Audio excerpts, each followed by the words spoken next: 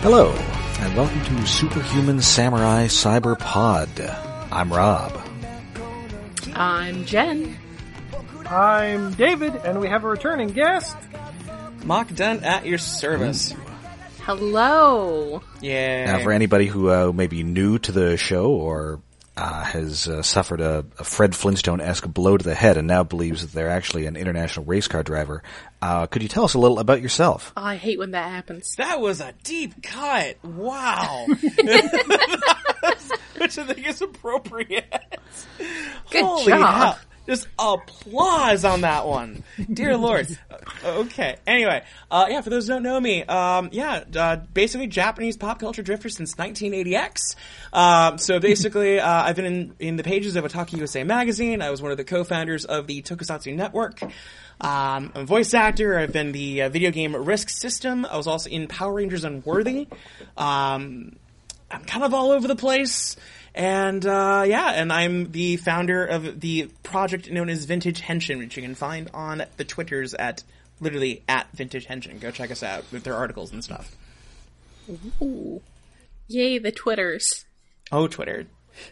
And of course, on this podcast, we go episode by episode through SSSS Gridman, the strongly Transformers-influenced latest installment.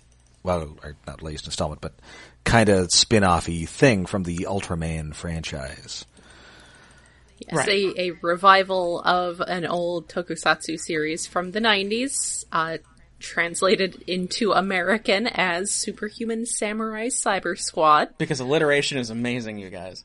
It's so Starring Joey Lawrence's brother and Tim Curry. yes. A spared no expense. Oh, yeah. Oh, boy. Today we are looking at the 9th episode, Dream. So right off the bat, it kind of tells you what the deal with this episode is. Hey, David, are we gonna get some Evanescence up in here? Did they record a song called Dream or something? What? Oh my god, David, do you not know? Do you not know what I'm referring to? Oh, no. You cannot Wake Me Up Inside? possibly... Is that what that's called? Yes. I don't... Okay, I don't know. Making a musical reference to me is always a bad idea. 'Cause unless it's a Weird Al reference, chances are I'm not going to get it. I'm just sitting here at the fact that we've actually made an Evanescence reference in this episode of Gridman, and it's not too far off considering the subject matter. Yes. No, it's right on. I mean, our central characters basically do need somebody to wake them up inside. Pretty much. Can't wake up. Yeah. No, not stuck in my head. So I just addressed it to you specifically, David, as our sound person. But Yeah. I suppose those references do need to normally be deferred to Rob. Oh my god. Unfortunately, in this metaphor, I believe that Jen, you are the Amy Lee, and I am whoever the guy who rapped in Evanescence was. Who is the guy who goes, "Can't wake up"? Is that the one? That's who the guy raps? who raps. Okay. I assume he had some other function in the band. It's possible he was just the guy who raps. Wake me up You inside. just made a whole career out of that. Well, I figured they borrowed somebody from another band for that part.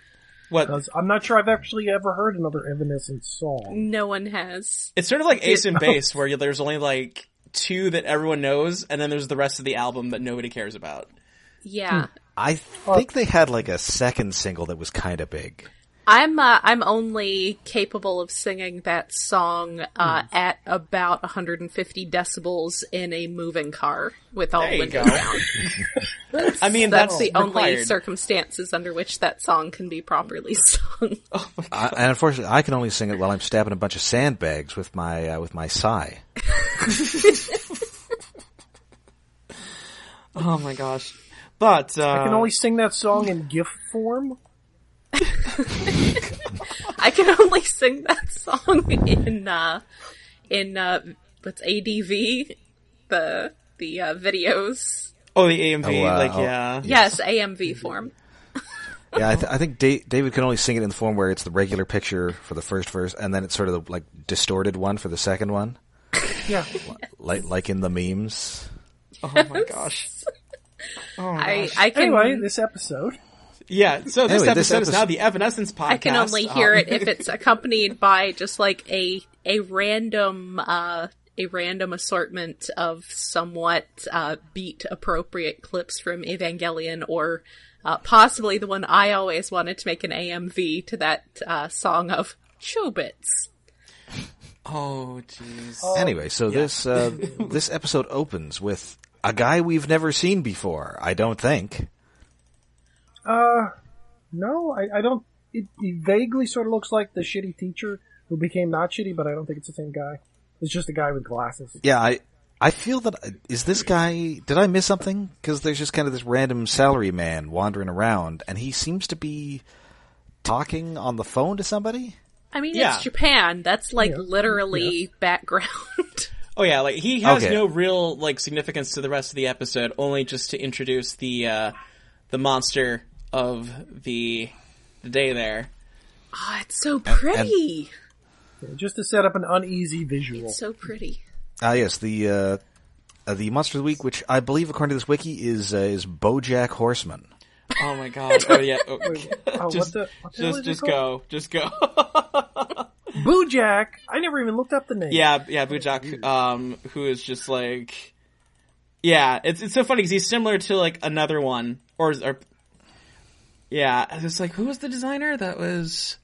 Let me just double check that real quick. I'm annoyed because I could never figure out what Transformer it's referencing.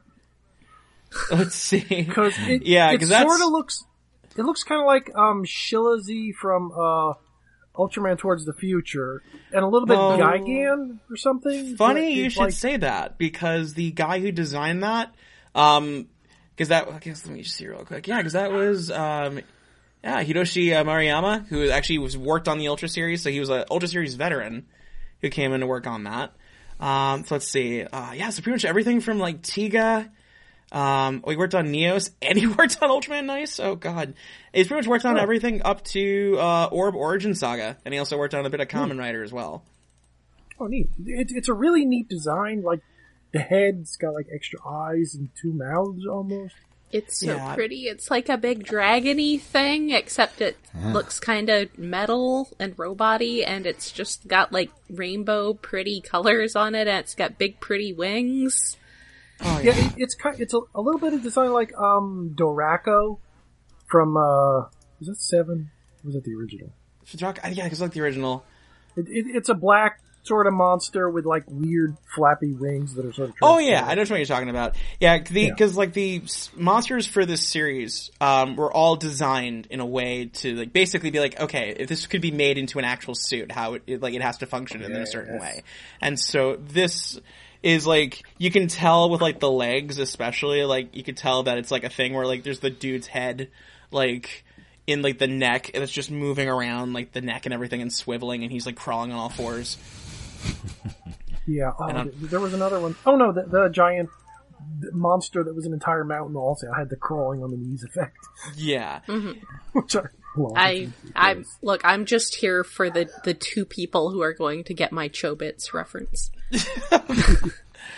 Oh my god. Anyway, I find this salaryman's appearance kind of disconcerting, because with a few exceptions, we very rarely see any actual adults on this show. I mean, there's Rika's mom, there are a couple teachers. Yeah, we saw a bunch apart of from that, everybody. Episode.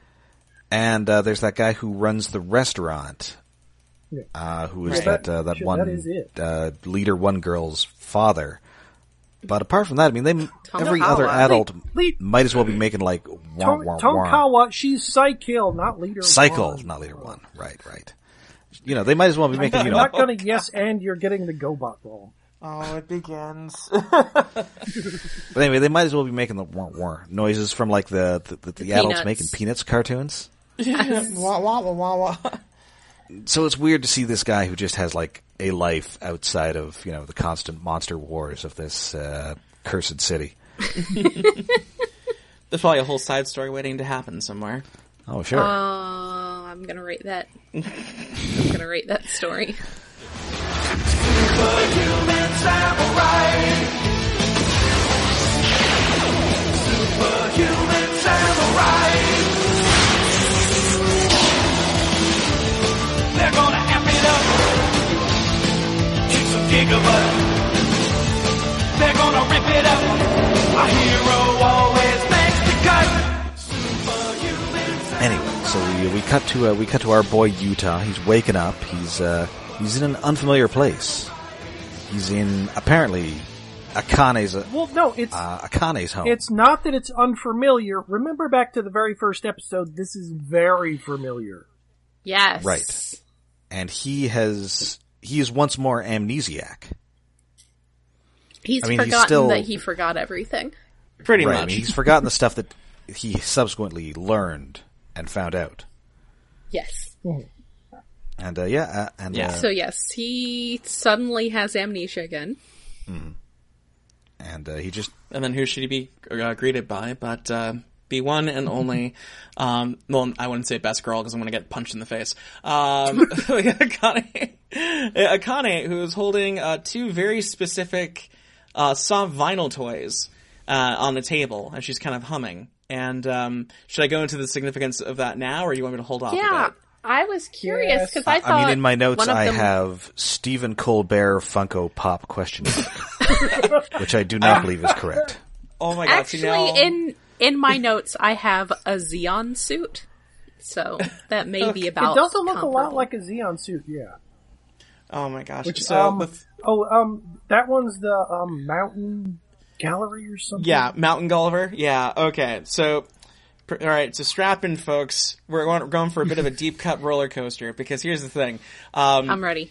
All right, so the two figures that Akane is holding, that is the Robot Chief from an episode of Ultra 7, Nightmare of the Fourth Planet, as well as Mountain Gulliver, the robot from Ultraman Dyna. Now, the significance of both those episodes is that of both of those things is that it basically outlines what the episode is going to be about from the get-go. Because they're both One of those. they're both invoking dreamlike imagery. And the one in specific, the Robot Chief, is an episode directed by the one and only Akioji Soji. Now, Akioji Soji, I feel like I've been like a champion of his as of late. But yeah, Akioji Soji, he is a auteur director, from Japan.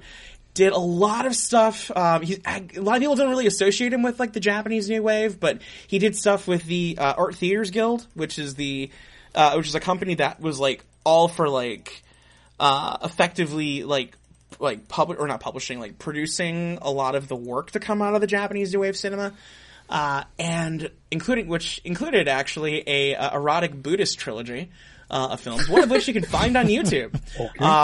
It's actually shot pretty well, all things considered.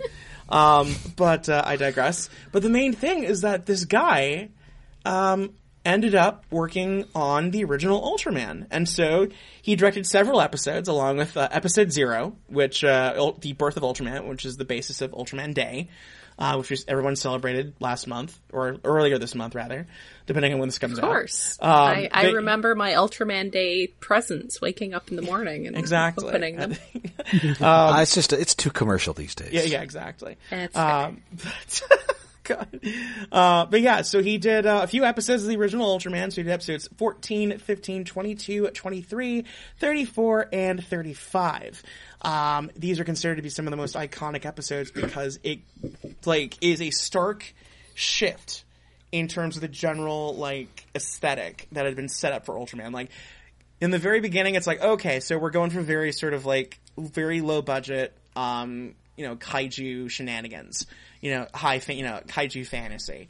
And then you get to his episodes and suddenly the story takes like a dramatic emotional shift and there's like French New Wave cinematography and things get a lot more serious. And these are the episodes that really stand out to fans and have a lot of the iconic moments. Like there's the gag of like Hayata going for his beta capsule, but he pulls out a spoon instead. Like, which has been like replicated in like every single thing since. It is because of him. Anytime there's like a battle at sunset, it is because of Jisoji. It's such a good shot. Yeah. Although that's also kind of like a samurai movie kind of thing. Like it draws very much like very he's very sort of theatrical with a lot of his stuff too. Like he'll go very surreal, very avant-garde.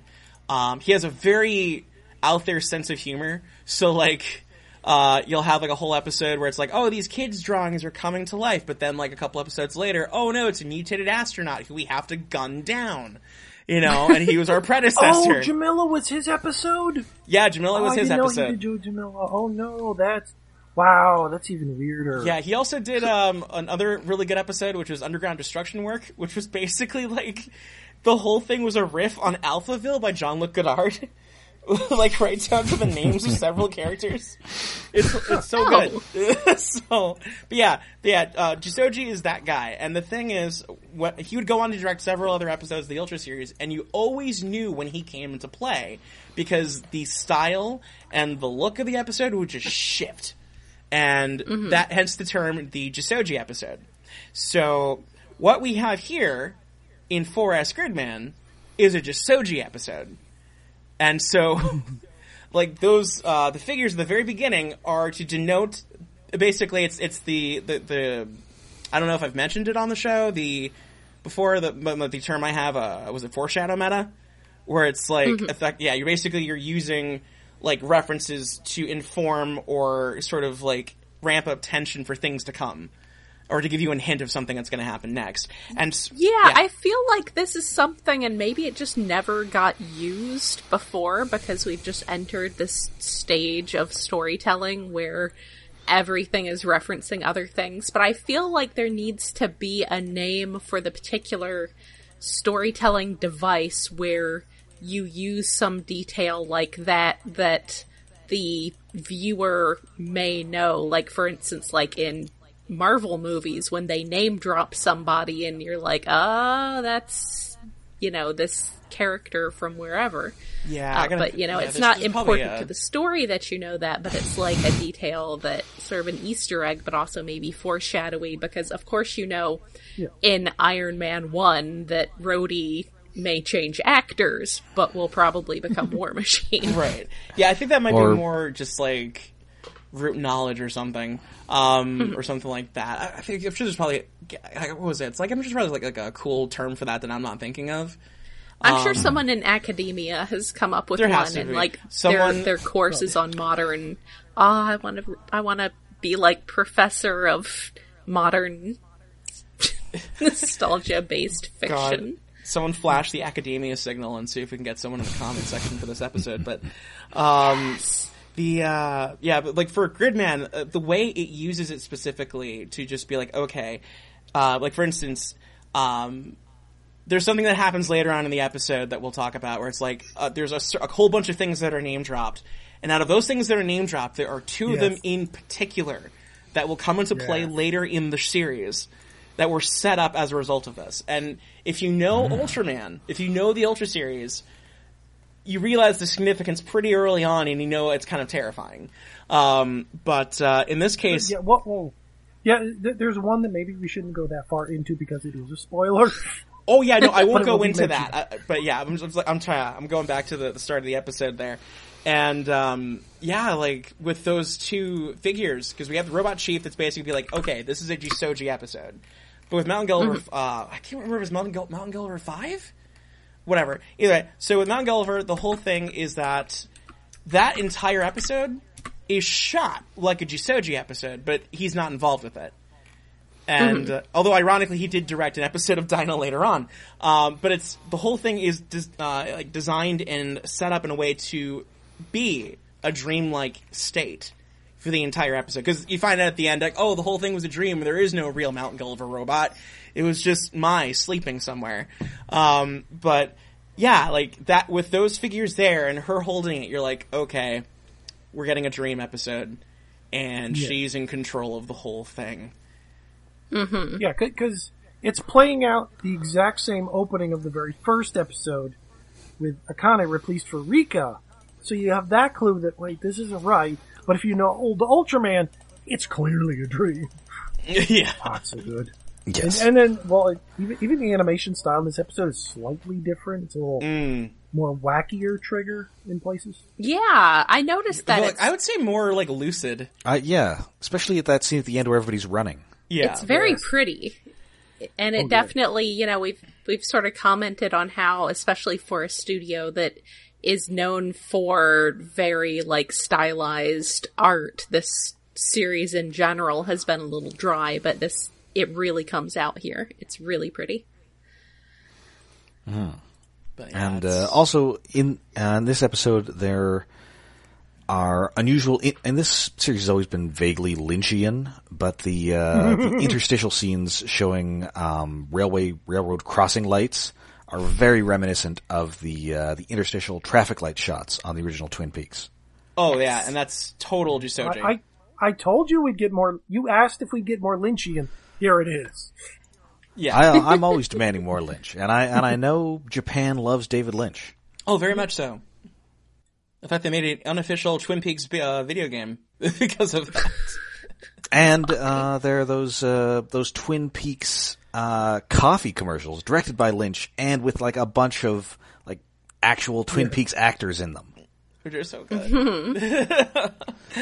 But yeah, and it just gets crazier from there. I mean, there are even shots in this episode that, like, as you're watching, you're like, okay, and I'm like, you're kind of pacing through, and I'm like, oh gosh, they're really doing it. They're really evoking like the true essence of the Jusoji episode, because, like you're saying, like it's a different style than what we're used to, and it's basically supposed to be jarring and very introspective, and it's just like when those first shots hit, I remember just falling in love with this immediately. Like, this is one of my favorite episodes of the entire series, like, bar none. It's good.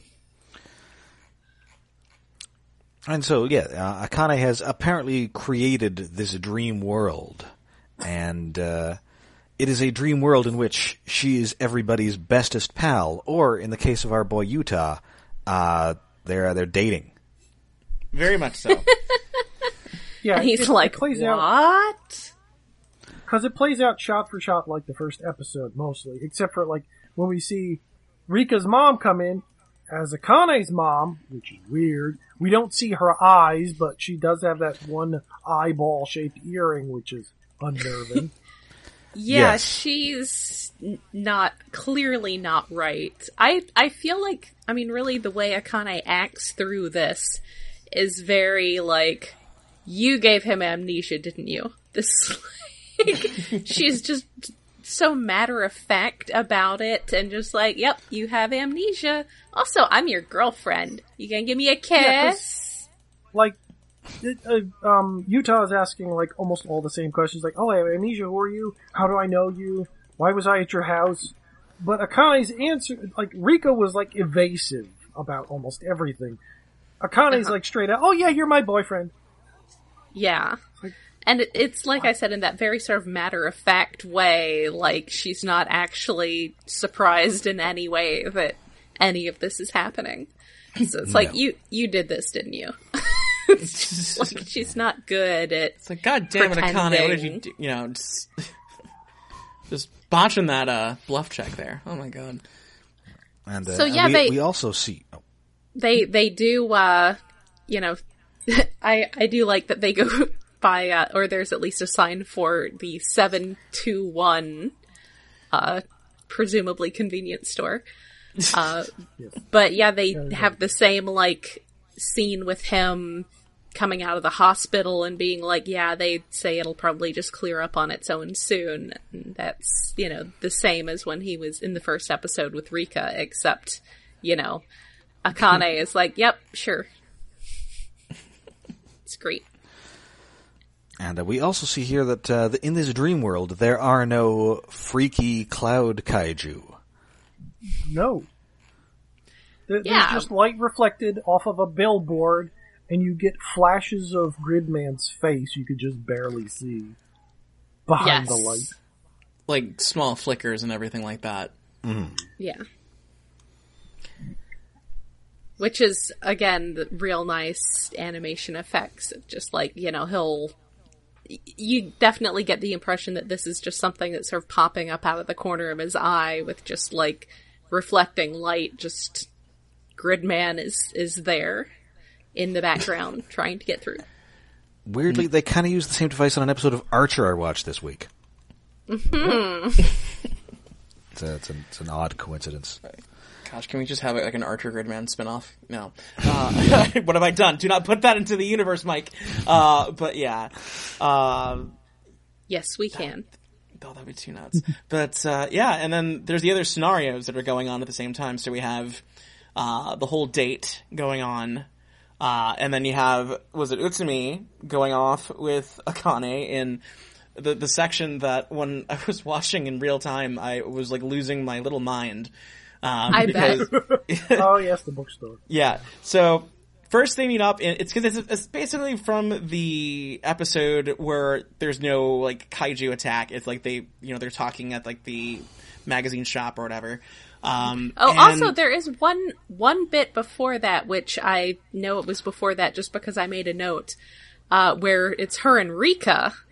Oh yeah. Just a brief one where like Rika's going to the infirmary and Akane's there, and she's like, "Oh, did you want to skip too? Like, there's club sign up, and it's really boring." I just wanted to note that, and this is something that is actually comes up in what's going on as to what time of year this is taking place in, because later in the episode, one of them mentions it being October. But there's a calendar on the wall in the infirmary that says that this is actually the month of April. Yeah. Yes. April? I did not notice that. April. Yes, it said April. My brain just filled in April. Oh yeah, and what's with that weird rhyme Akane makes about gray cats or gray bats and stray cats? I'm trying to wonder about that. Haven't figured out what that's probably a reference to, to some episode we can't remember. Not or the children's nursery rhyme, maybe. Probably that. There's also I don't know if she sings "Believe" in this one. Or I can't remember if she sings "Believe" in this one. Where else would she sing "Believe"? Or "Believe" is the okay. Yeah, there's a bit of a nugget that popped up in my research, which is like throughout the show there are like these like school choir numbers you hear in the background. And there's one prominent one that rises in volume the further in you get to the series, which is "Believe." And so you hear it very faintly in the first episode. You hear it just as Yuta is waking up, and it's basically the message of the show, which is like, I don't want to spoil it, but suffice to say, like the moral of the entire show can be found in the lyrics of "Believe." If you want to find it. There's actually a German choir that sings it, and they actually have the lyrics that you can go view if you want to skip ahead. But it's like I can't remember if she's singing it in this episode as he's waking up or if it's silent. But yeah, I'm trying to remember what that particular rhyme was. In the meantime, I'm gonna have to look back at it later and just do an editor's note, wait a minute. So, just sit bolt upright in the middle of the night, that's it. Oh, that honestly has happened before when doing research for the show, because that's how many layers there are. Oh my gosh! But go on. When Utsumi and Akane are talking in the bookstore, she asks him why he's dressed like that, and he's going to a relative's funeral again, or is it the same one again? Because it's time loop dream logic. Yeah. So either Utsumi has a lot of relatives. The same one would make sense. The same one makes sense, or it's just that Utsumi has a lot of relatives that die. It's reusing the same animation, so it's probably just pulling from the exact same moment. In time.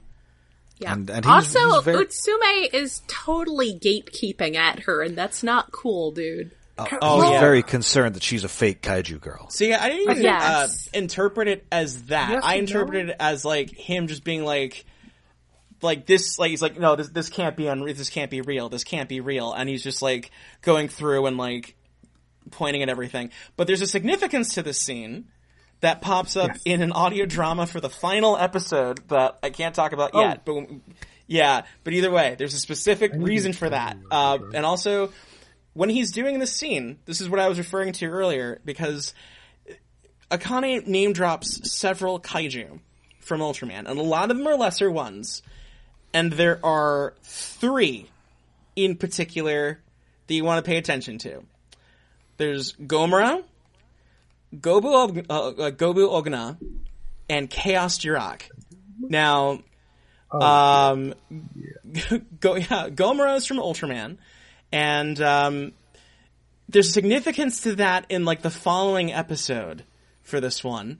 I can't really talk about it because again it's gonna trash it. But let's just say a bit of a homework assignment. If you've already seen the show, go ahead, look up Gomera on Ultraman Wiki and look at his character history.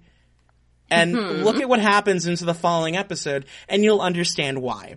But the other two come into play in the final episode specifically. Now, the Chaos Jiraiya is actually from Ultraman Cosmos, and by an episode that was actually written by Forest Gridman's main writer, Keiichi Hasegawa.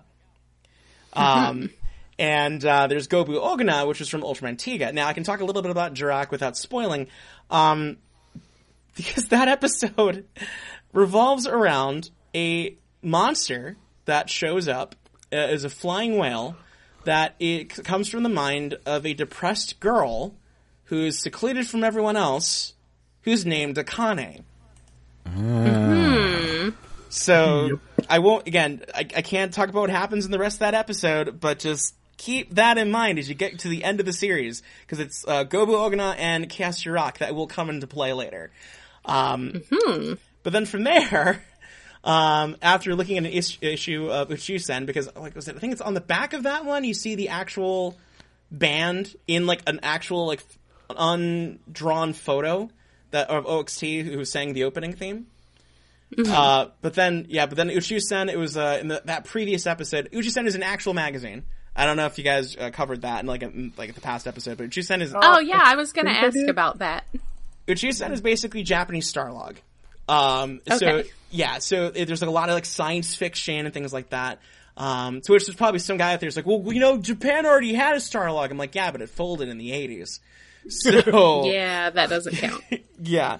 But no, like it had like an indie section and like larger focus on a lot of American sci-fi and model building and things like that. And a lot of really cool stuff from here and there. There are a lot of exclusives. Over the years, they've shifted more towards like Tokusatsu exclusively. In terms of production and stuff like that. Like they'll do like the detail of Heroes yearbooks and shit like that, pardon my French. But anyway, on the cover of that particular Uchusen, it's Ultraman Zero wearing his Tector armor. I forgot who the second one was, but the other thing on there is Andrew Melos. Yeah, Andrew. It's the guy from Mabius. Yeah, because it was Hunter Knight Tsurugi, that's right. Yeah, because before he became Ultraman Hikari. And so all three of them are armored, but the main thing is that Andrew Melos is on the cover because before they got the green light to do Gridman, Trigger originally was offered a chance to do an Andrew Melos anime. Because when they approached Tsuburaya, they told them that's like, well, Ultraman's off the table, so you have your choice of a couple different properties, but the two big ones were either Andrew Melos or Gridman, and they went with Gridman. So it's a nice little, like, nod to that original proposition. Mm-hmm. And on that cover, there are, like, references to, oh my gosh, and this is where the deep cuts really come in. There are references to several, midnight drama shows produced by Tsuburaya, including, and a couple of obscure shows. So you have, like, Bioplanet Wu, which was based off of the... Woo! Yeah, off of the... Yeah. Yeah, well, that's literally the sound the little guy makes, and I love him so much. It's very loosely based off of the original concept for Ultraman. And so... but they switched it around, so instead of, like, a detective going around, and instead of Wu being, like, this sort of translucent mass... that could, like, grow and fight monsters and stuff like that. Like, it's just this little cute little alien guy. And like, he also turns into, like, a kind of an Ultraman knockoff. But it's so adorable. And it's basically like Ultraman mixed with E.T., and I'm all for it. There's also a Tuske Girl, which is, like, a magical girl show that Tsuburaya produced.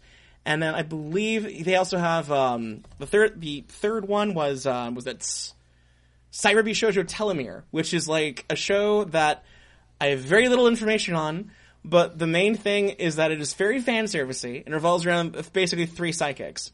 And it's like, the theme song, or the ending theme is so, like, happy-go-lucky, but then it has, like, this Tetsuo, the Iron Man tier like imagery at one point, and it's What? like this guy like hooked into like TV static and wires and shit.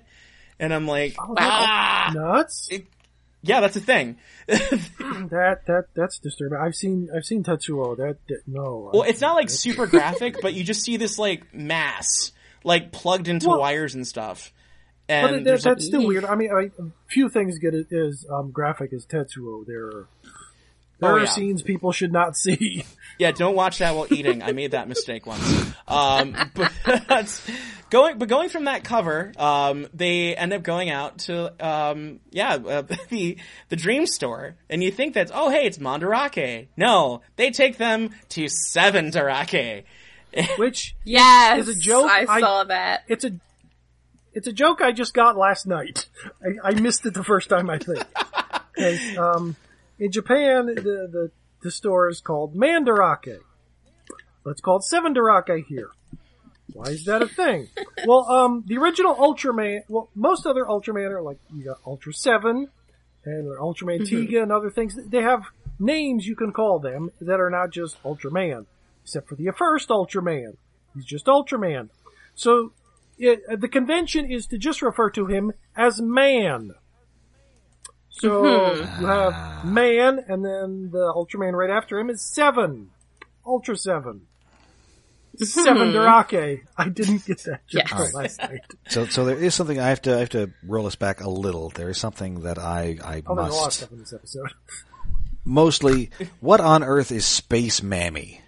Oh boy! All right, What? Space. Is it racist? Okay. Probably. Space Mommy is the main mothership from Ultraman 80, and funny you should say that because this episode comes with so many Ultraman toy and mecha references that like it blows your frigging mind. Oh, that thing. And so Space Mommy is the main ship of UGM, which is it's like the weirdest name. Like you have the was it Super Murdoch in the Ultraman? Like it was just like the late 80s. Like the naming conventions went completely out the window. Like I mean Taro had like a car called like the Rabbit Panda.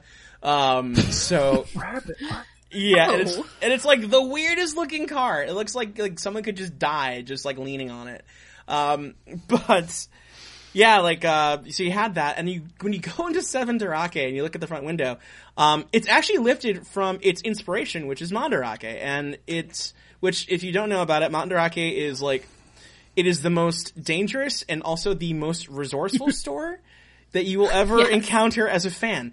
You can go on there, you can set up like an English account. This is not a sponsored segment, by the way. This is just a fact. I wish it was. Letting you know. Yes, letting you know that like you're going to spend a lot of money there once you figure out how to get it working. And like when I was doing my research for Gridman, like a lot of the books came from Mandarake to the point where I mentioned this and they sent me a personal thank you like on Twitter for spending money with them. And I'm like, I don't know how to feel about this. Give me some freebies. But yeah, in the front window you have basically an assortment of like Ultraman paraphernalia, including like a very stealthy Robocon, who's like from Toei, and I don't know how the hell they got away with it. But chief among them is like the things in front is because there's a statue of Ultraman Dyna, or what you think is Ultraman Dyna. It's actually the Terranoid, the evil version of Ultraman Dyna, to further illustrate just how fake the entire thing really is. Now,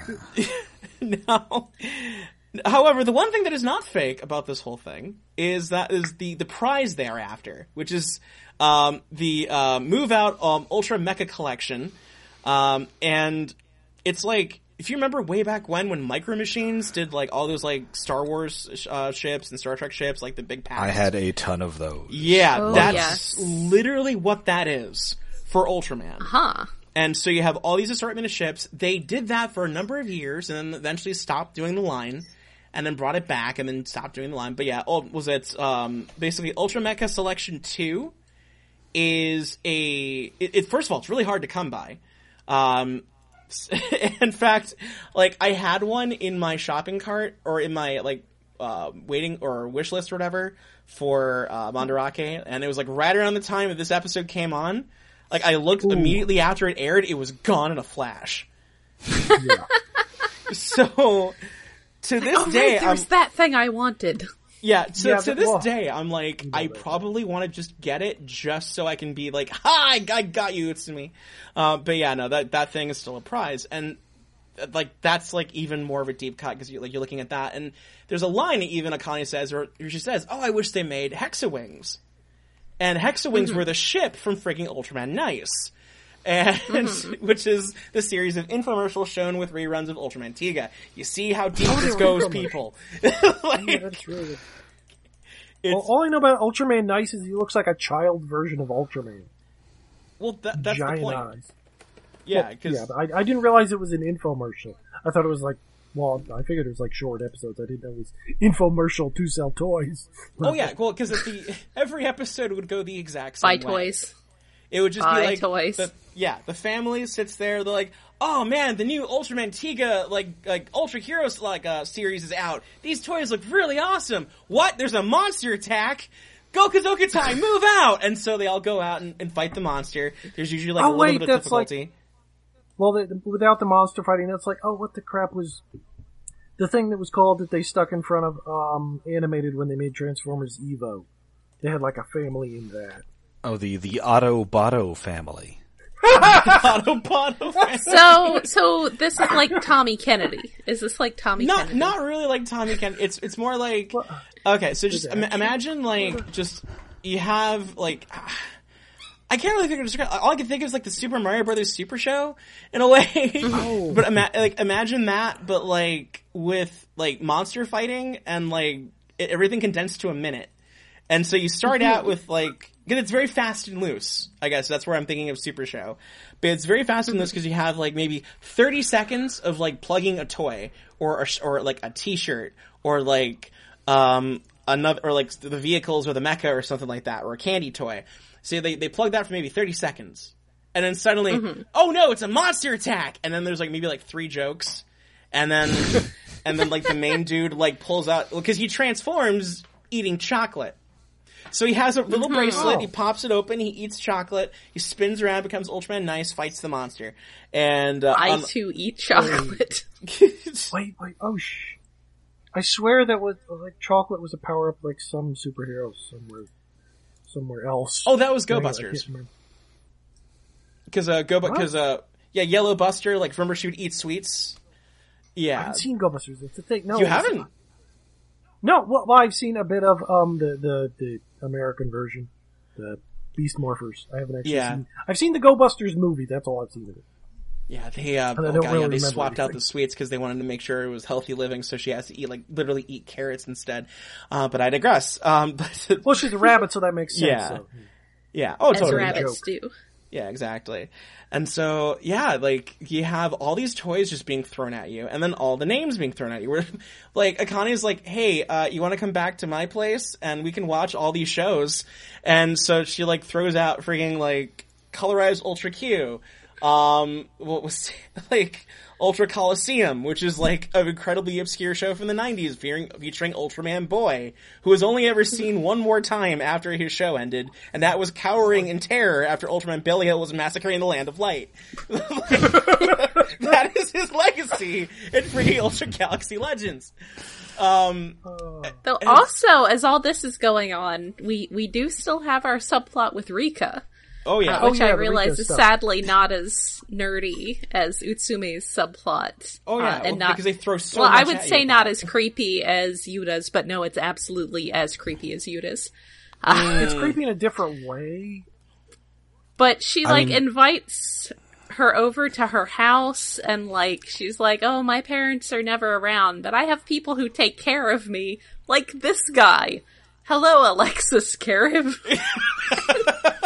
I love how casual he always is interacting with other characters, despite being like a towering robot massive space darkness. 8 foot tall thing on fire, which freaks Rika out. But Rika, it's easily dismissed by, oh, it's a cosplay. Yes, my giant butler on fire is cosplay.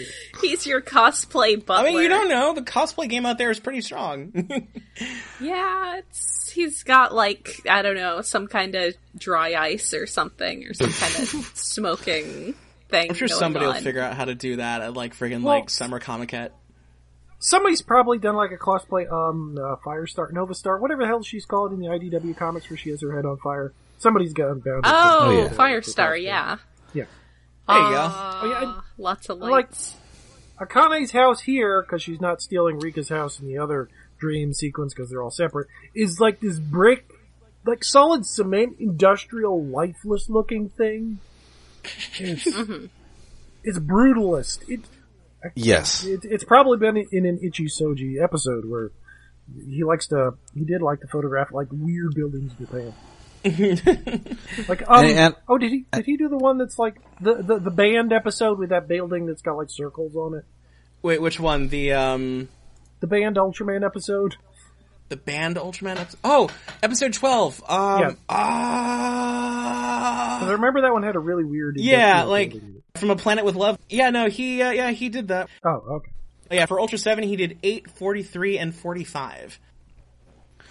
Anyway, I like that she's in one dream, trying to make Rika her best friend. Well, in the other dream, she's just single white femaling her.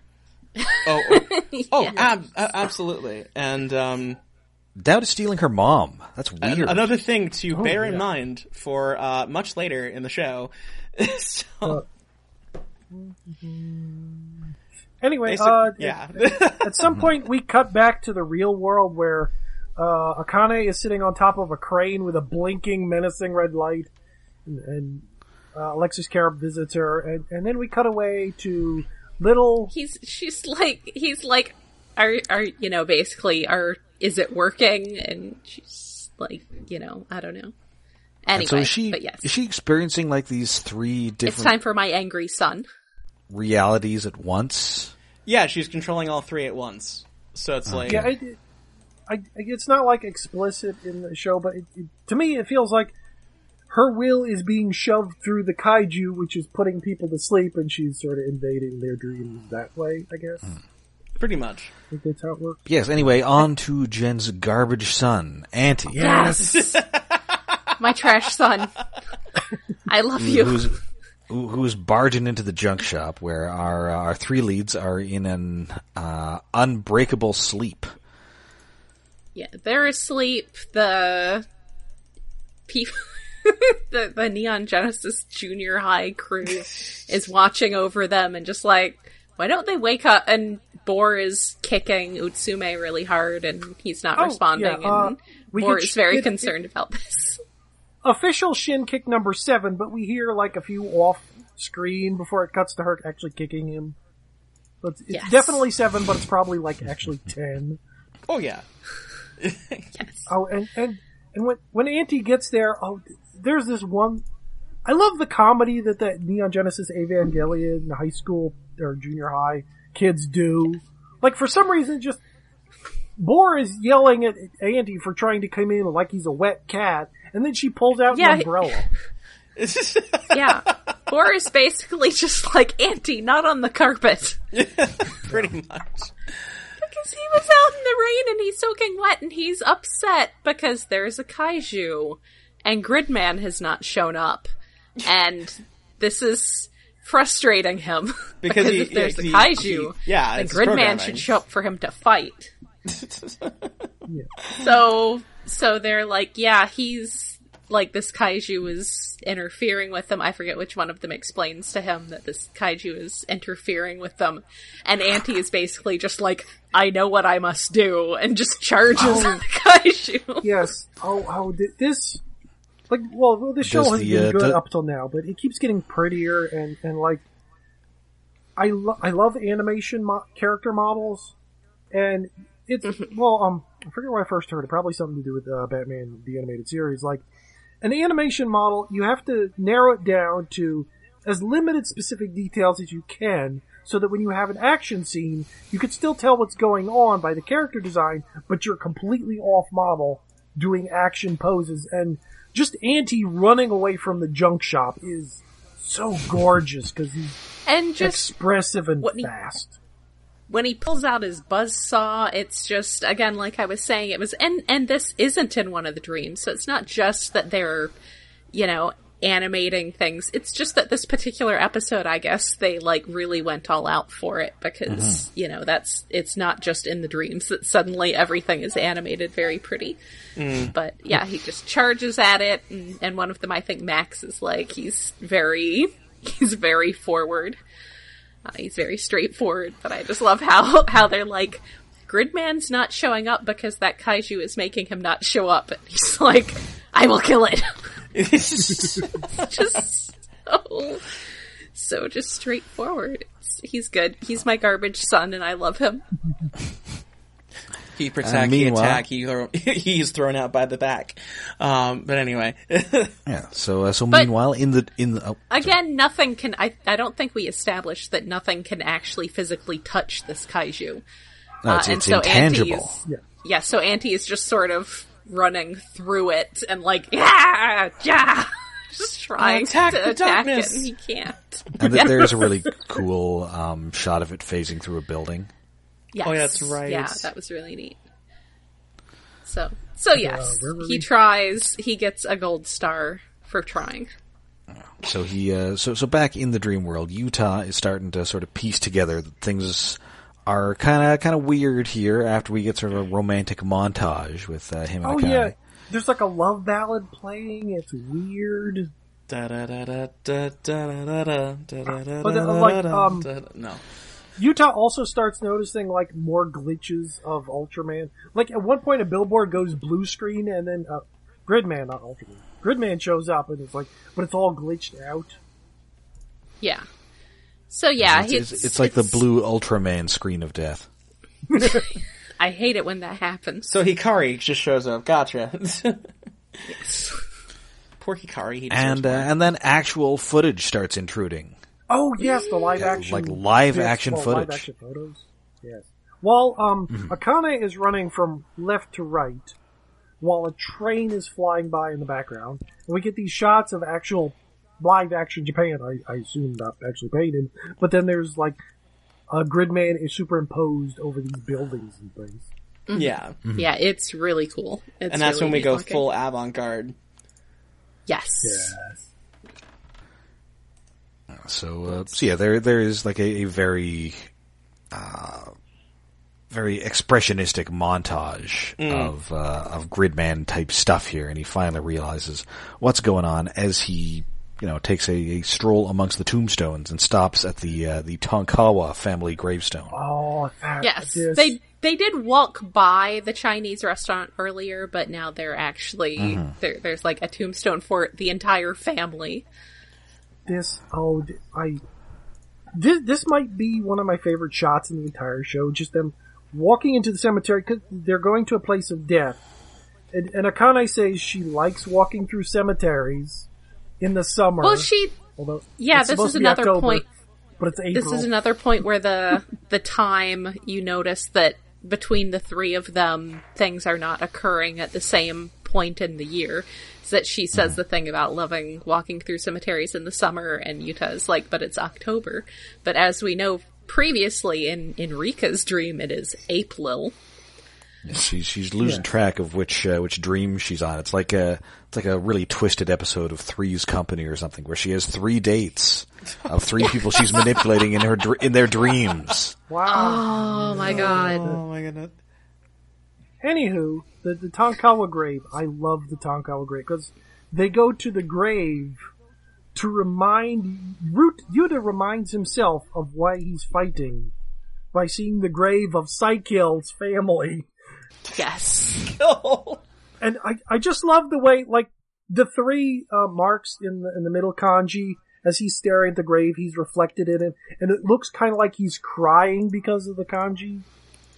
Yeah, it's a really nice shot. It looks really good. Yes. And then you get that nice shot of, like, the divide between Akane and Yuta, where it's just the gravestone in the middle. That shot's so good. That shot is so... It's like 4/5 of the screen is black grave. Yeah, and it is such a Jisoji shot, it hurts. Like, I'm watching it, and I'm like, you just took this from Jamila. Just own up to it. It's okay. It's okay. It's fine. like, I'm not complaining, but this is fine. I love this. So, although I'm glad like it was Tonkawa's grave and not Jamila's grave because I can't read French. well, it was probably for the best too because they tried to say that he died in 1990. And don't get me started on the dating controversy. Oh, right, the time problem. Oh, yeah. Don't get me started. We'll be here for another hour. But anyway, Rika's on a bus with Akane and all her friends. She has friends now, which are many of my favorite characters. Yes, and Thundercracker Girl insists that they go to the sea, and it's very cute. They're like, don't you want to go somewhere else? She's like, no, sea. It's just, it's very cute. I like her. We went there last time. Sea. Sea. So Akane is living, much like the protagonist of the film Teen Witch, Akane is now the most popular girl. Oh, God. Yes. Oh, I want to hear Thundercracker singing Top This. Oh, top that. Top that, top that, top that, top that. Forget the rest of it. But anyway. Oh, God. Someone please, we have to dub that over immediately. Well, we need enough footage, but... Yeah. That's somebody else's problem. Don't tempt me. Don't tempt me, I'll do it. But anyway, they're sort of drifting apart because, Akane has so many friends, she doesn't need Rika. And in the third dream, Utsumi is sort of seeing through this because, too many good things are happening to me, and my life doesn't suck enough. This must be a dream. And he's also getting so many rare toys for a decent bargain. I just want to point out that the way Akane is talking to him was just very high school code for let's go home and fuck. Yeah. She's like, my parents aren't home. Ultraman and chill? That's a thing now? My parents are home. I got DVDs.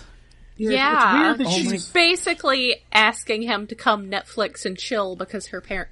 Basically, anytime anyone mentions that their parents aren't home means let's have sex. Yeah. I realize that like, I haven't girl, been in high school for a long time, but at least in the 90s, that's what that meant. Imagine like, hey babe, I've got 196 episodes of Ultra Fight ready on cue, ready to go. What do you say? No, it's true. As the resident millennial, I can attest that my generation also does not want to have sex while our parents are present. Well, this took a dark turn. I mean, yes, but yeah, also well, if your parents are present, but... they might, insist that you keep all the doors wide open. 3 inches! Oh, sorry. That's exactly what I was thinking about. I had to get one in. Mentally slain door. Yes. Psychic door slam. Oh my God.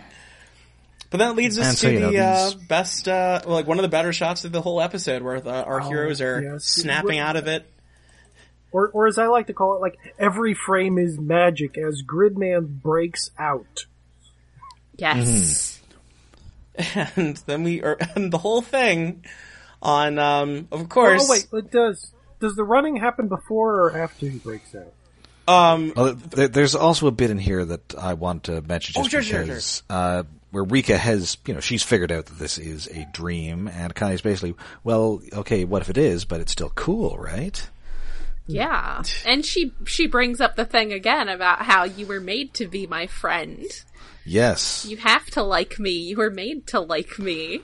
And again, we bring up the fact that did Akane put her in that skirt then? Is that what we're going with here? Sure. But yes.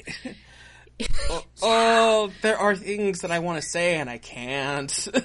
Are they filthy? Because no, they're not filthy. It's more like, again, final episode. Just just give me the mic for an hour, and I will just everything. I honestly, I'm kind of thinking maybe we should have a recap episode after we're done. Exactly. Episode 13. Not a bad idea. Not a bad idea. Yeah.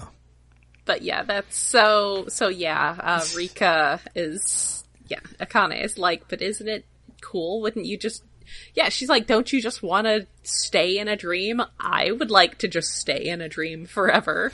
I'm like, oh no, Akane, my child, you are my new trash child. She kind of says that to all 3 of them.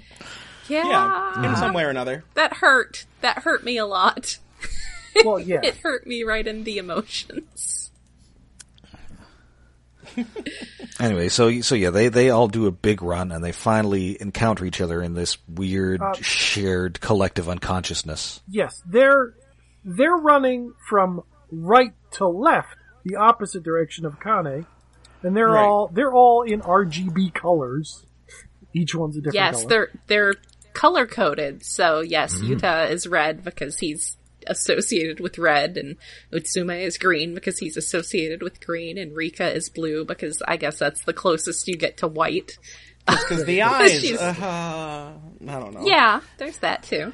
And then it all wraps up on probably the best shot ever, which is like the final shot from the friggin' like Ultraman Nexus second opening. And I'm thinking about it right now, and I'm like, oh my god, what if someone just re-edited it to like the best part of that song? And then like the thing is like right before that shot of like Gridman looking down is where Nexus is in kind of approximation. Oh, right, that shot. But the lyric that leads into that shot, which I think about it now, and I'm like, oh god, maybe I don't know if it was intentional, but it's like the lyric is in English is like, "Can you please give some more power to me? Don't stop because you've been chasing around." And it's like right after that lyric is when that pan happens, and I'm like, I want to edit that shot to the theme now and see if it syncs. But yeah, no, it ends on that beautiful shot, and then oh boy, and then we get to the climax. Yes, we get to the fight and the powered Xenon. Yes, so you know our main crew are still off in the dream world, so it is up to the Neon Genesis crew to head out themselves, and so they do.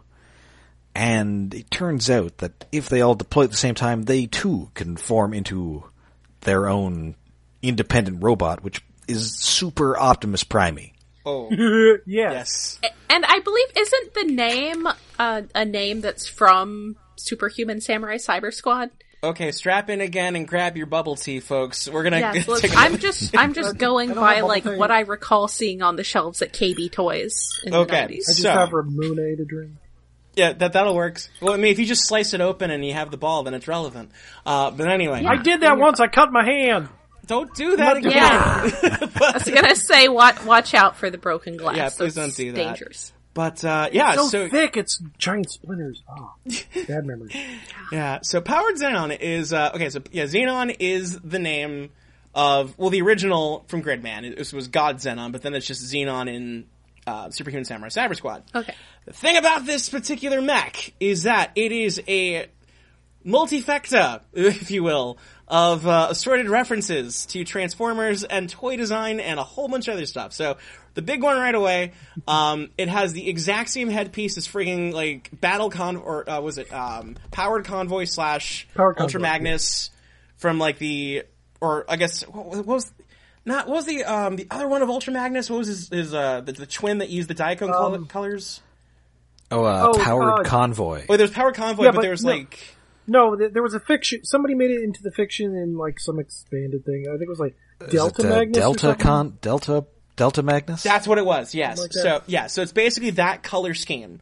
And so it's pulling that head from that top. But the other thing, too, is just in terms of color scheme, in terms of a couple other things, it's pulling from Optimal Optimus with the chest piece in a way. It's pulling from Powered Xenon, pulling from God Xenon. It's pulling from frigging, and this is the ultimate jump. Was it Victory Mars from QQ Sentai Go-Go 5? Because the toy designer who worked on Gridman worked on that show and designed that mech. So that's nice. Like the exact same faceplate. Oh, and there's one. Well, when trying, Powered Xenon is transforming. His head turns around, so you have the other robot face on the back, which looks like the Go-Go 5 robot. Exactly. And then the creme de la creme of the whole thing is its final attack is the Jumbo Saber.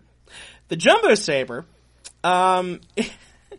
is a throwback to another episode of the OG Gridman, which is the episode where Xenon first shows up. Because you have the whole thing where you have the cat burglar who's like stealing everyone's stuff, And Ippei's sister's like, Harry, it's okay. You can have this action figure I found. It's fine. It'll cheer you up. And the toy in question is actually Jumbo Saber. And Jumbo Saber, I'm trying to remember if it was. Let's see. I just want to make sure that I'm not like talking out of my ass. Let's see. It was Dagarn. Yeah, he's from one of the guys from Dagarn, a Legend of the Brave Fighter legend. And oh my gosh, so it's literally a jumbo jet that turns into a robot that also has a sword. And so I think I had a knockoff of that. Oh, nice.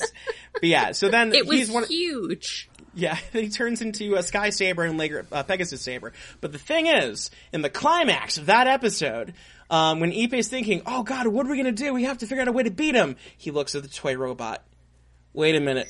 We have 3 vehicles. So, what if we make them combine into a robot? And they're like, I like this idea. So immediately they scramble, and they get the idea to combine all 3 vehicles into God Xenon, who shows up and saves the day. And so it is a callback to that episode.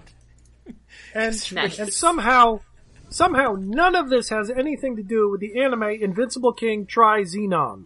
None at all whatsoever, because we don't talk about that show in this house. I didn't think so, no. It's a damn shame, because it is a good theme song. But the name, it's weird that name has come up in multiple places. What are you gonna do?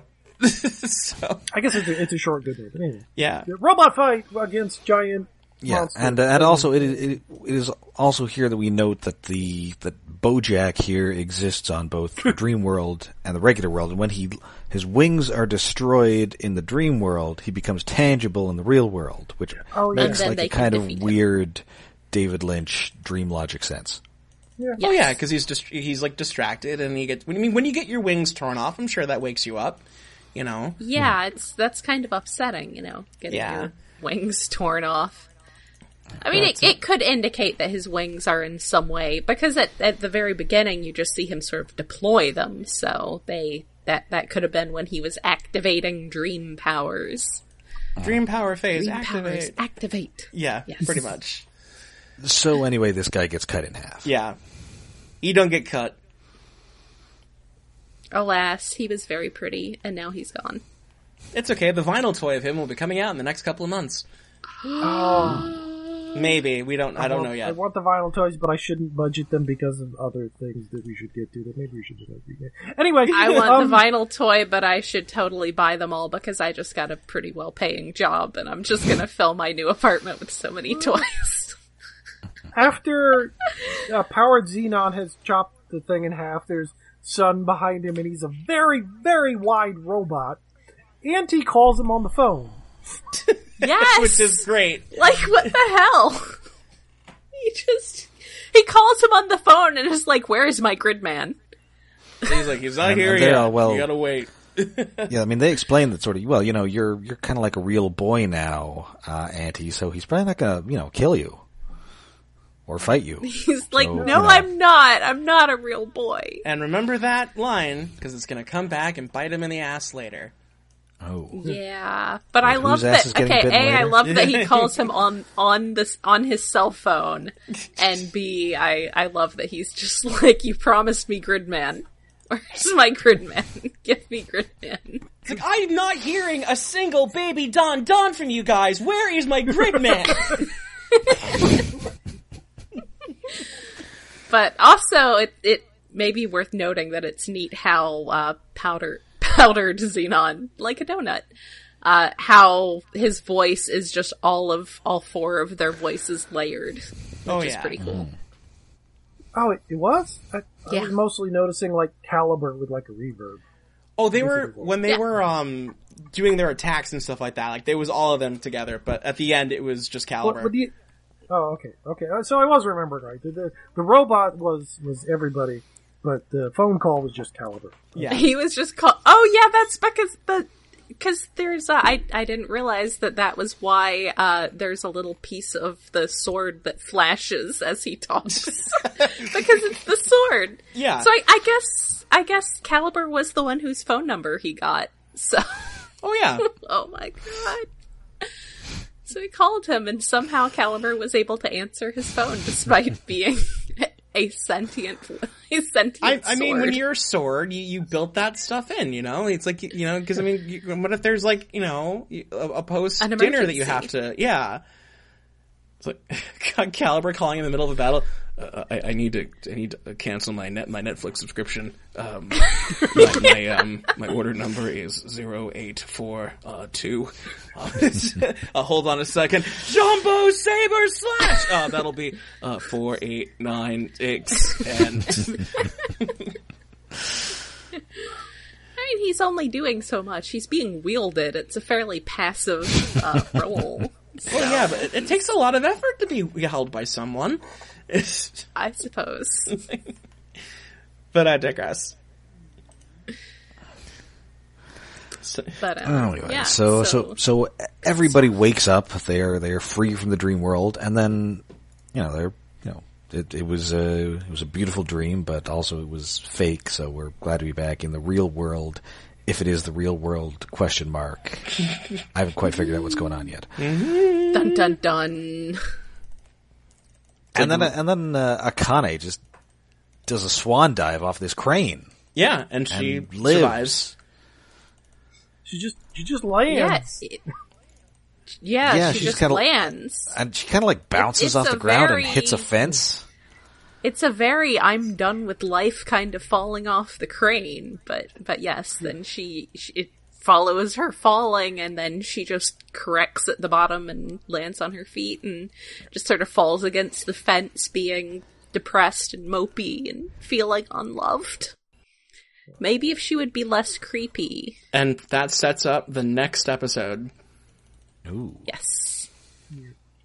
Next episode, which is Collapse. Maybe she needs to come on less strong. Oh, jeez. You went there and you got us postcards. But yeah. And yeah, so that is Dream. This was a weird trip of an episode. Yes. It was cool. I liked it. I enjoyed it a lot. I am still not really sure what exactly is going on because I have only seen these 9 episodes. Wake me up inside. I do wonder if, this is like a Inception type dream within a dream, what have you. Yeah, just sort of raise the stakes a little bit. Like, if you're going into this completely blind, and you've never seen, like, an episode of the original Gridman, you've never seen Super Human Samurai, like, at all, and you're like, okay, so all I have to go off of is, like, the weird buildings in the sky, and that's it. Like, there's no real frame of reference. Like, but this episode probably just further drives home. It's like, okay, there's definitely a lot more going on. There's definitely crazy stuff going on. There's more to Akane that we've been really giving her credit for. And this is basically setting up Akane's endgame, more or less, with this episode. And it's also a nice breather. I mean, because there's not really a whole lot of action in it. It's mostly all character-based. No, the action is mostly left to the supporting cast. Oh, yeah. It's glorious. Yeah. I might even say that this is my favorite episode. It is definitely one of the better episodes of the season. It's very pretty, and just the character stuff, and my feelings hurt a lot. And Yeah, it's I just... think last time I said that last episode was my favorite episode until that point. This is my favorite episode. Maybe it'll probably change again, but like it is so pretty. It manages to go more cartoony and off model a lot. Like most of the shots of Boar, he looks so tiny and weird. Yes. Like in strange poses. Small I mean, he Boar. always looks tiny and weird, but especially this episode. Yes. Also, there's some shots of Akane that feel like they're from a different show. They kind of feel like they're from K-On! Or something. Like old from Kyo Annie. Like, her hands are just like these tiny little mittens, and in one shot, she's standing at a distance and she has no feet. I told you that the no feet is a reference to the popular video game series Fire Emblem. Oh, God. But they have feet in the new Fire Emblem. Yeah, and that's why it's not a true Fire Emblem game. Oh, my God. Oh, my gosh. And It at least it's a proper waifu sim from everything I've heard. It's like Super Robot Wars, but without the robots and more dating. There is a point when Akane is up on the crane and Alexis Carib is there, and she notices Auntie out there, and she's like, "Didn't you deal with him?" And he's just like, "Oh, I guess he got away. Oh well." Yeah, he's very nonchalant about him surviving having one of his eyes gouged out. Yeah. Yes. I mean, I think really what it is that, I mean, he clearly has a purpose for him, but Akane was like, get rid of him, so he was like, I'll just sort of half-ass it, and there we go. It's like you said get rid of him, but you didn't say which part. Yeah. I want me to get rid of the whole guy? Oh, jeez. It's like, oh, that's a tall order. Ooh, wow. And so anyway, I think we have a little news to discuss. Yes. Oh, yes, man. Tokusatsu news has been a lot lately since, well, we mentioned on our, did we mention on Iacon or Stasis Pod? I can't remember. The Ultraman Day stuff where, oh my god, we're getting all Ultraman apparently on DVD. It was the best Ultraman Day ever. Ultra Q and Ultraman are up in pre-order right now in like a Steelbook. Get them. Ultra Q's on sale. Yeah, it's now down to $30 as of this recording on Amazon. And you're getting, there's also the Steelbook, but there's also the standard editions as well. So if you're looking at one and you're like, oh no, I don't know if I can get the Steelbook, just relax, just get the normal one. Just do that. Just get it. Just watch more Ultraman. Hashtag. That isn't the only news recently. Oh yeah. So the day before we recorded this podcast, it was a good morning to be a Tokusatsu fan. So right from the get-go, Tsuburaya, following up off of the Ultraman news, is announced via their YouTube channel they will be unleashing a brand new Ultra Fight series entitled Ultra Galaxy Fight New Generation Heroes. Now, there are a couple of big things about this one. One, it is being directed by Koichi Sakamoto, who worked on several of the Heisei Kamen Rider movies as well as Ultra Galaxy Legends, and was the main director for Ultraman Geed, which is a good show. Everyone should watch it. Riku is a good boy. The other thing is that for a while now we've been having some difficulty with region locking. Tsuburaya came right out the gate and said that this series would be available worldwide in English and Japanese. Yeah, because the currently airing Ultraman, they stuck that behind region lock because there was weird stuff with the last series, like some people were doing weird shit with the subs or something. Yeah, because what it was is a bunch of fans got together, subtitled the first episode of Ultraman Rube. Tsuburaya panicked and region locked the rest of the series, and so then we were hoping that wouldn't happen again with Taiga. And then a group went ahead and uploaded subs anyways, and then I went on Twitter and basically said, don't do that! And then they listened and didn't do it.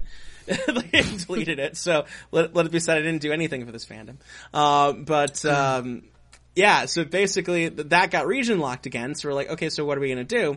Well, then they announced the license for Mill Creek, and you're like, okay, that kind of makes sense. But the main thing is that, so this is available worldwide. It's going to be a YouTube exclusive, and it starts September 29th. So go ahead, subscribe to Tsuburaya on YouTube. Go check them out. Again, it's not a sponsored message. Just do it. Just go for it. You'll have a good time. Hashtag watch more Ultraman.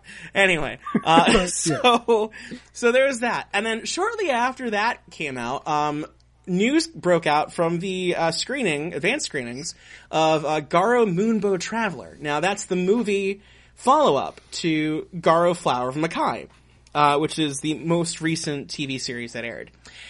How many? There have been like 5 or 6 TV series now?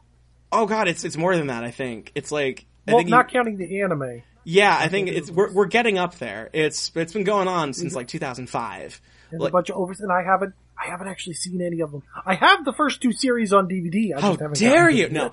But yeah, if anything, go watch them. They're available through, the first couple of series and the first couple of movies are available via Sentai Filmworks. Again, not a sponsored message, just go watch it. Either way, so the movie they've been promising, Moonbow Traveler, which was going to be like the sort of the conclusion to the most recent TV series, they had advanced screenings in Japan and they showed a new trailer. Now you're thinking to yourself, okay, well that's great. Well, what happened is, and this is according to several accounts on Twitter, they showed the movie and it had the original poster out on like the theater walls and stuff like that. And then the movie happened. And then the movie revealed that two of like the original characters from the first TV series were coming back for the first time in years in this movie. Mm-hmm. So then the movie finishes, the screening finishes, everyone goes outside, they look at the walls, the posters have all been changed over to show that these characters now on the poster are going to be in the movie. It was one of the biggest advertising masterclass maneuvers ever, because they knew fans would not shut the fuck up. That's really cool. Okay, that's impressive, but that's something you can kind of only do in like Japan. Yeah. Or a smaller country where, like, you can change all the theaters because there aren't that many of them. Well, yeah, because you know that if this happened in America, they would have botched it. That shit would have been spoiled like 2 months before. It would have been ruined 3 ways from Sunday. Yeah. But yeah, so it's just this amazing thing. Garo, Moonbow Traveler, go to the Garo Project YouTube channel, check it out. And then last but not least, hours later, because right after those two announcements, because those happened like within like minutes of each other, I was thinking to myself, I'm like, okay, it would take one major bit of news to completely destroy me today. And then it happened. Criterion announced the goddamn Godzilla Showa era box set that they have been teasing for months. 15 films. Gloriously the art is so pretty. Yes, everything, all the Showa stuff, because it's been kind of rumored for a while, because like, they officially got the license for some things, I think, with it leaked out, and like the 1000th Criterion DVD was supposed, or Blu-ray, whatever, 1000th Criterion thing was supposed to be coming out, and people were like, is that gonna be Godzilla? And shit, it is Godzilla, it's all the Godzilla, the original series. Surprise! It's Godzilla. The best part of how that got handled, because Criterion usually makes those releases, like, I think it's like the 15th of every month is when they announce like the next month's acquisitions. So they held off on everything but one, which was going to be Spine 1000. And then they're like, so what's it going to be? It's going to be Godzilla? It's going to be Godzilla? So then Comic-Con happens. Oh no, G-Fest happens. And the guys at G-Fest are like, you'll find out something at Comic-Con. Wink, wink. And then it's like, Comic-Con happens. And then Toho has an official booth, like on the floor. And it's like, so guys, we get in that Criterion set? We get in that Criterion set? Nothing.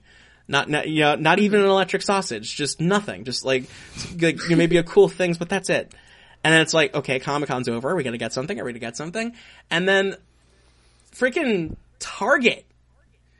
Target.com, a listing shows up for Godzilla the Showa era, and there's no other information. It's just Godzilla the Showa era. The listing has now since vanished. But it appeared out, and an eagle-eyed fan spotted it, and everyone's like, oh my god, we're getting the set. And then we're just like, look, just own up to a Criterion, own up to a Toho. I don't know why you're taking so long. Just announce the damn thing. And then they announced it, and everyone died.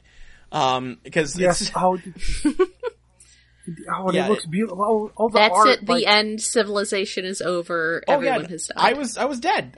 You're talking to a ghost right now. I died immediately. Because it's like all 15 movies with brand new covers, featuring so there's some art that's really good and there's some that's like, but you get Bill Sienkiewicz, like, working on it. And I'm like, Art Adams, Jeff Darrow, Sophie Campbell. Yeah, there's just so much good stuff. Destroy all monsters. It's amazing that, like, oh shit, I follow a bunch of these people on Twitter who did the cover art. And they're just like, surprise everybody! So yeah, there's like new documentaries, new commentary tracks, newly released to America commentary tracks, a whole bunch of supplemental material, a new booklet. It is just, you look at this thing, you drool at the mouth. Like, I don't think Criterion has pulled off a release like this since the Akira Kurosawa 100 box. Like, just that, the level of craftsmanship that is going into this. I mean, a lot of the Criterion ones I do have are really the nicest packaging I have of DVDs. But this one's so much nicer. Yeah, I think Zatuichi is like the only other thing that would come close in terms of like how they were gonna, like, just the gravitas of it all. But that'll be coming out in October. And that'll be coming out literally... pre-order it now. Yeah, pre-order it now at CriterionCollection.com. Again, not a sponsored message. But you can go now, and it's like, when you look at the date and you realize, oh god, the Ultraman set and the Godzilla set are coming out in the same month. So basically, Hope you didn't like money. Yeah, I hope you didn't like money because you're not going to see it for a while. But the life hack of the whole thing is to hold out till November, because that's when Barnes & Noble's going to do their big Criterion sale. So it'll knock off a good couple percent. It probably won't be a whole lot because it just came out, but it'll at least give you a fighting chance. Yeah, that's. I love those Criterion sales, but things I want tend to go really fast. I'm not waiting with this Godzilla. I have already pre-ordered the damn thing. I need it because it's 15 movies. It's under $200. That's damn good value for money. For Godzilla. And to give you an idea, like the last time they did this was the rubber box. The rubber? Oh yeah, there's only 4 in it. Oh, with the rubber suit box? Oh no, that was everything up to Godzilla Rubber Final suit? Wars. Oh, Yeah. Oh, in Japan, right. Yeah, hold on a second. I'm just looking up the price for that one. I was just thinking about the U.S. releases because, like, I forget who did it. There was a 4 DVD. Was that Criterion, maybe? The last one was... Criterion already did at least the original Godzilla. I don't know. They didn't do the box set, but like getting the Showa era stuff or even the Heisei stuff, like you can't get all of them until recently. I think the Heisei came out in a really cheap set, but like at least 2 or 3 of the Showa era movies weren't even on DVD. Oh yeah, and it was such a struggle because the last holdouts, because Kraken releasing the branch of was that Sentai Filmars, because they were holding on to those rights for Godzilla versus the Smog Monster for like the longest time. They were the holdout. It was them and King Kong versus Godzilla because the rights for that were tossed up. And so the whole time we're just like, Kraken, we love you. We sent Section 23. We love you, but let go of those rights. Let go of those rights and give them the Criterion because you're not doing them any justice. Because I remember what happened when you put out Gamera, Guardian of the Universe, and you put out a freaking Gamera commentary track. Yeah, you need to atone. No take, you only need to throw. atone for that sin. Give us goddamn. Oh my god! And then it was like Godzilla vs. Megalon was originally through Media Blasters, and they surrendered those rights pretty quick, which was good. So I mean, because they're not doing. Well, it's like umpteen people have had Godzilla vs. Megalon over the years. Yeah. Oh no, I mean, but Godzilla vs. Megalon is so good. It's so wonderful. Yeah, well, that's the thing. Okay, now officially we are getting a Criterion Edition version of a movie that has been on Mystery Science Theater 3000. Yes. This is the timeline I'm living for. Yes. I mean, so many people. There's been some bad shit. Fuck you, Harmony Gold, but there's been a lot of really good stuff for Toku lately. Speaking of Just Beyond is coming out next month. It's the other big one is, Mega Beast Investigator Just Beyond finally coming out. Although if you're at Otakon right now, they are breaking street date and releasing it early. Yeah. Oh! A buddy of Fudge, I've already pre-ordered it, but I want somebody get me one. Send it now. Where is that one again? Because where is Otakon? See, I could drive to. Well, I wouldn't want to. Oh no, drive it's in DC now. But it's in DC now. Unfortunately, well, it's the Baltimore. Oh, well, I am actually closer to DC than Baltimore. There you go. Jen, tomorrow, please. Yeah, go for a drive. I may have talked to you on a personal basis about how horrible and terrifying it is to drive into DC, so you might have to buy me like an Amtrak ticket or something. Yeah, all the Patreon money is yours now. And that's how the podcast gets corrupted. Because of Just Beyond. Yes. Anyway, if you want to... That's what we need it for. We have a Patreon. Buy me Just Beyond, please. Anyway, so if you want to have a pure soul and actually, not fall to the wayside like our illustrious host has, Just Beyond can be ordered still on rightstuff.com for a full whomping $35 for shipping. It's like, yeah, it's gone down. Oh recently. Yeah, I got it for $32. It was glorious. I think I got it for. Well, I didn't get it for the full official price, but it's gone down since I ordered it. Buy it. I want other Metal Heroes. Again, not a sponsored message at all whatsoever. Just go buy it. No, not sponsored at all. I want more Metal Heroes. It's just I want more Tokusatsu, period. But I really want Metal Heroes. Yeah, and Just Beyond is great because it's basically like, what if Gavon, but he fought kaiju, and also had a robot that hockey punched people. And his assistant is a robot girl. so that's fun. Yeah, Robot Girl. He also has his own Chewie, his own Chewbacca. What is it? What's sort of like a cross between Chewie and an Ewok? It's like Chewie mixed with like a Popple. Yeah. I guess the best way I can describe it. But, yeah, no, just, go get that. Go support Legal Tokusatsu. Please don't complain and hold on to the fan subs, you cowards. There's so much to buy now. It's amazing. Yeah.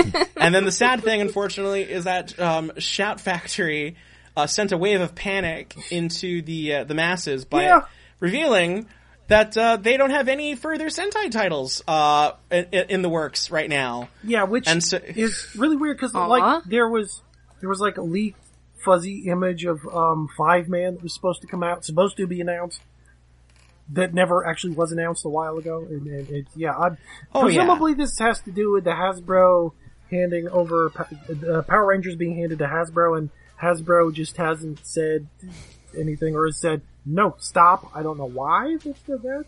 Like, please, Hasbro, I want more old Super Sentai. I mean, maybe they'll just like, or maybe they'll do us like a cool streaming thing, or maybe they'll hand it over to someone who actually treats Super Sentai with like an actual bit of class instead of treating it like a bargain bin thing. What? Sorry, you said that. Yeah, I like playing bargain bin for Sentai. I don't care. I mean, I would like extras and maybe a little bit better quality. Well, the video isn't that great, but like some of the video quality, the older shows isn't that great. Yeah, that's where I'm kind of alluding to. That's the joke. But damn it. But yeah, so that's so basically, it's a good time to be a fan, more or less. And all this crazy stuff is happening. Now we just need somebody to license Kamen Rider, which would probably break us all because we can't afford that too. Well, I mean, right now, there was the survey that happened at Anime Expo for Bluefin, and that was just for the toys, though. So a lot of people took that as, guys, this is the chance for the show to come out here. Guys, no, it's literally just the merchandise. Yeah, but although if the merchandise sells, that might be a notice. Though, hey, maybe they want DVDs too, but like, well, yeah. Kamen Rider. What about Chobits? We're not going to talk about Chobits. The license for Chobits. Also, fun fact, I wasn't. I want to talk about Chobits. Yeah. Although, fun fact, I wasn't a Chobits radio play when I was younger. So okay. So yeah, full circle tangent there. But nice. Yeah. Otherwise, I think that's everything worth mentioning. Again, #watch more Ultraman. But anyway. All right. Well, thank you again. Thank you so much for joining us again, and we will definitely have to have some of our previous guests come back to discuss how this whole thing wraps up. Oh boy! Yeah, I had a list of who was going to be guests, and I can't remember where it went.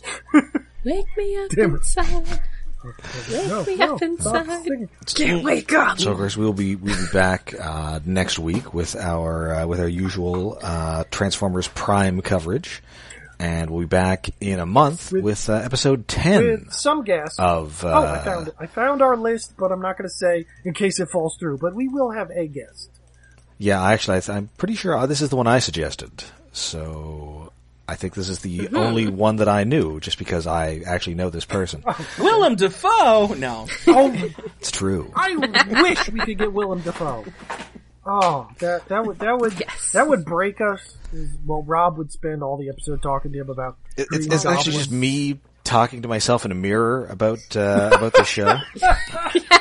I mean, that's so meta. There you go. I mean, he's given me some great Ultraman, and he's given me some great Ultraman recommendations, but he's also telling me to kill Spider-Man.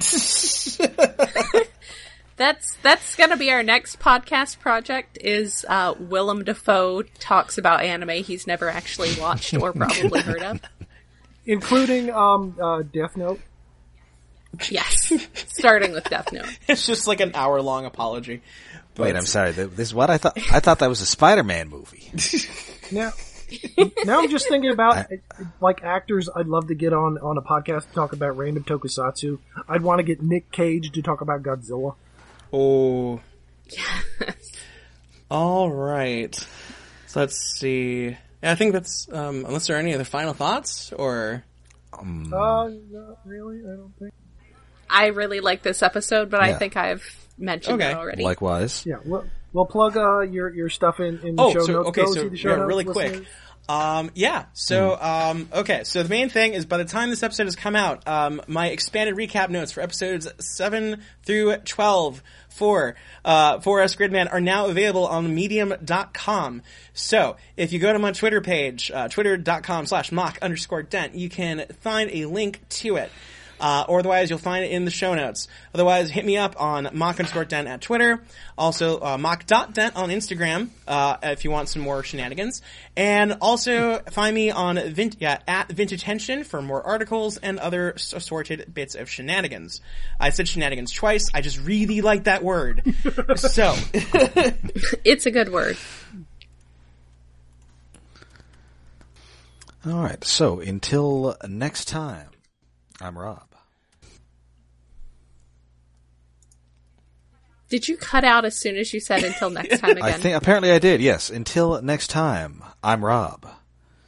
I'm Jen. I'm Spoilers, and we didn't mention one line in this episode. I'm surprised we didn't. And I'm Mike, aka Mock, aka your worst nightmare. ooh, I forget you can do a lot more voices than we can.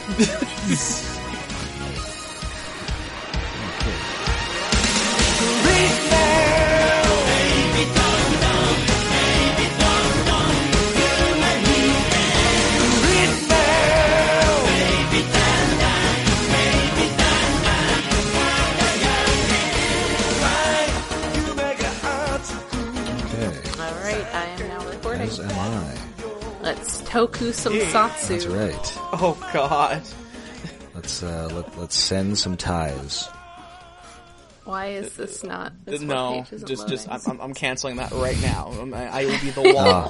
Well, I've got bad news, Jen. I think we're both canceled. I think that's a thing that happens to people on the internet now. Oh, that's right. That's a thing they do on the internet now. I forgot about that. Save the puns for the other guests. Graham was good with the puns. Please stop. I know, he laughed at my jokes. He set a dangerous precedent. You have the same sense of humor. He did the worst Lord. possible thing. He encouraged you. I know. Fanned the flames of the chaos. Okay.